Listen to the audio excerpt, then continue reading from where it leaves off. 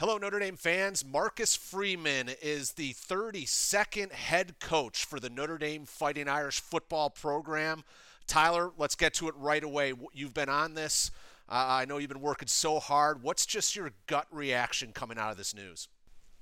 Well, my first reaction is that didn't take very long. And if you look at it, it makes sense that it didn't take very long. You look at Jack Swarbrick's press conference from Tuesday morning, and it just felt like he already knew the direction that he was going. Look, Brian Kelly's gone.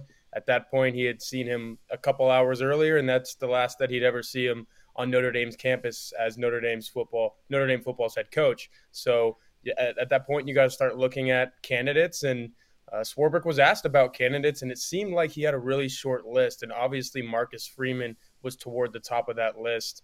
He knows the players, he knows the coaching staff.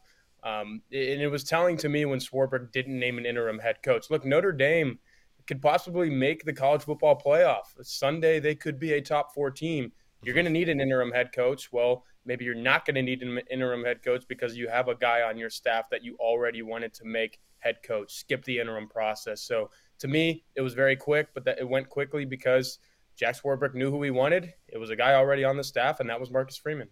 Mike, has the recruiting effort gone from worry to just total optimism here? Oh yeah, absolutely. I mean, especially on the defensive side of the ball, where Marcus Freeman and company have done a fantastic job, on that side of the ball, and there's certainly relief with the offensive recruits too. We've talked about this a lot during the coaching search, and that Notre Dame, Brian Kelly built such a strong culture. You don't need to blow it up and bring in a new culture. You can kind of keep that continuity with Marcus Freeman, and the recruits feel that too. I mean, I don't expect decommitments really to happen. Devin Moore decommitted from Notre Dame, before Marcus Freeman was hired as head coach. I think Fighting Irish could flip him back. And Greg, we think so highly of that young man. I mean, this is a good thing, I think, for the long term of Notre Dame football, but especially in the short term with this 2022 recruiting class, even 2023 with the current Notre Dame football team. Does the committee now look a little bit more favorably on Notre Dame, considering, the committee chair basically said on Tuesday that, it's a factor. Brian Kelly not being there, we don't know the future of the football team, but now they have that head coach in place for the future. I think it helps Notre Dame's case. Tyler, it's fun to look back at Jack Swarbrick's presser yesterday, and there was some blowback from Notre Dame fans that thought he looked tired and unprepared, and I just never bought that Jack Swarbrick would go into any situation unprepared. What would be your response now to those people that had those criticisms?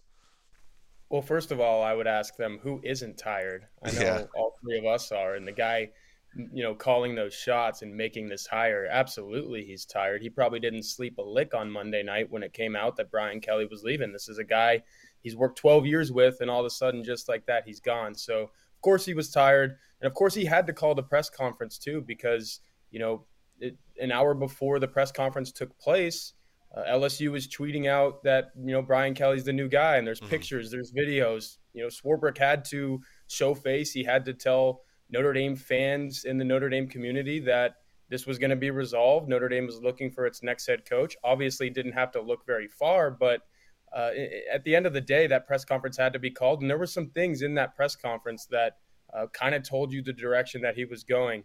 He was looking for a good fit at Notre Dame. Who hasn't said that Marcus Freeman hasn't been a good fit? He loves the place. He's been here for a year, but he seems like he's already a Notre Dame guy. So check off the list there. And then I think the second thing that was really telling was, when Jack Swarbrick was making a coaching hire 12 years ago, he was looking for a guy that could completely overhaul a program and build it from the ground up. This program is one of the best in college football right now, 5 best in college football right now. So Marcus Freeman doesn't have to do much building. He has to do some maintaining and then a little bit of building on top of that. And, Mike can speak to the recruiting aspect of that. He's in a place where he can take what he's given right now from Brian Kelly and build upon it and keep contending for the college football playoff and maybe even breaking through a ceiling that Brian Kelly had for a few years here. Here's the thing, Tyler. Yeah. Marcus Freeman has been focused on defensive prospects. Now, as the head coach, he gets to recruit both sides of the ball. I mean, look, the offensive staff's done a really good job, obviously, but man, now you get Marcus Freeman involved in all those prospects, and we'll see the assistant coaches and get more details about who exactly he'll have on staff. But this is going to be a staff that recruits their butts off. And it starts at the top, right? Yeah. Marcus Freeman is a dog on the recruiting trail. That is going to trickle down. He's not going to allow his assistant coaches to slack off in recruiting, that's for sure. Please hit like on this video, subscribe to our YouTube channel. If you visit blueandgold.com, please seek out our free email newsletter. Sign up for that. No pain, no money out of your wallet. It's a great way that we keep people up to date. Mike, I want to go right back to you about Marcus Freeman as a recruiter. First, does this solidify Jalen Sneed, who I think, and I know you think, is one of those difference-making athletes that's going to bring Notre Dame potentially to the next level? It was pretty simple. If Marcus Freeman was staying at Notre Dame, so was Jalen Sneed. If Marcus Freeman was not going to be at Notre Dame, Jalen Sneed was not going to be at Notre Dame. And there's probably many other recruits that kind of fit that mold. At least it was going to be a lot more difficult for Notre Dame to hold on to them. So like I said, I've kind of gone back and forth on, if Swarbrick didn't think Freeman was the guy, you don't want to focus too much on the short term. You want to look at the long term, but man, does it feel good for Notre Dame Nation that, this class and everything kind of going on in the short term is just going to continue. And like Tyler said, you maintain, but you can take it to the next level with a guy like Marcus Freeman. Tyler, you come from Big 12 country. You're from Texas. You covered Mississippi State football. So you have maybe a different perspective, certainly a different perspective than people who've just been engulfed in Notre Dame football their whole lives. Marcus Freeman is 35 years old. He's the youngest Notre Dame head coach since Terry Brennan back in the 1950s. In your opinion, is that a concern at all in this day and age? What are your thoughts? I don't know how old Lincoln Riley was when he took over for Bob Stoops, but he's not a very old guy right now. So he was probably, close to 40 years old or so. 35 is pretty young, sure. But, I mean, Sean McVay took over for the Los Angeles Rams when he was younger than that. And he looks 12.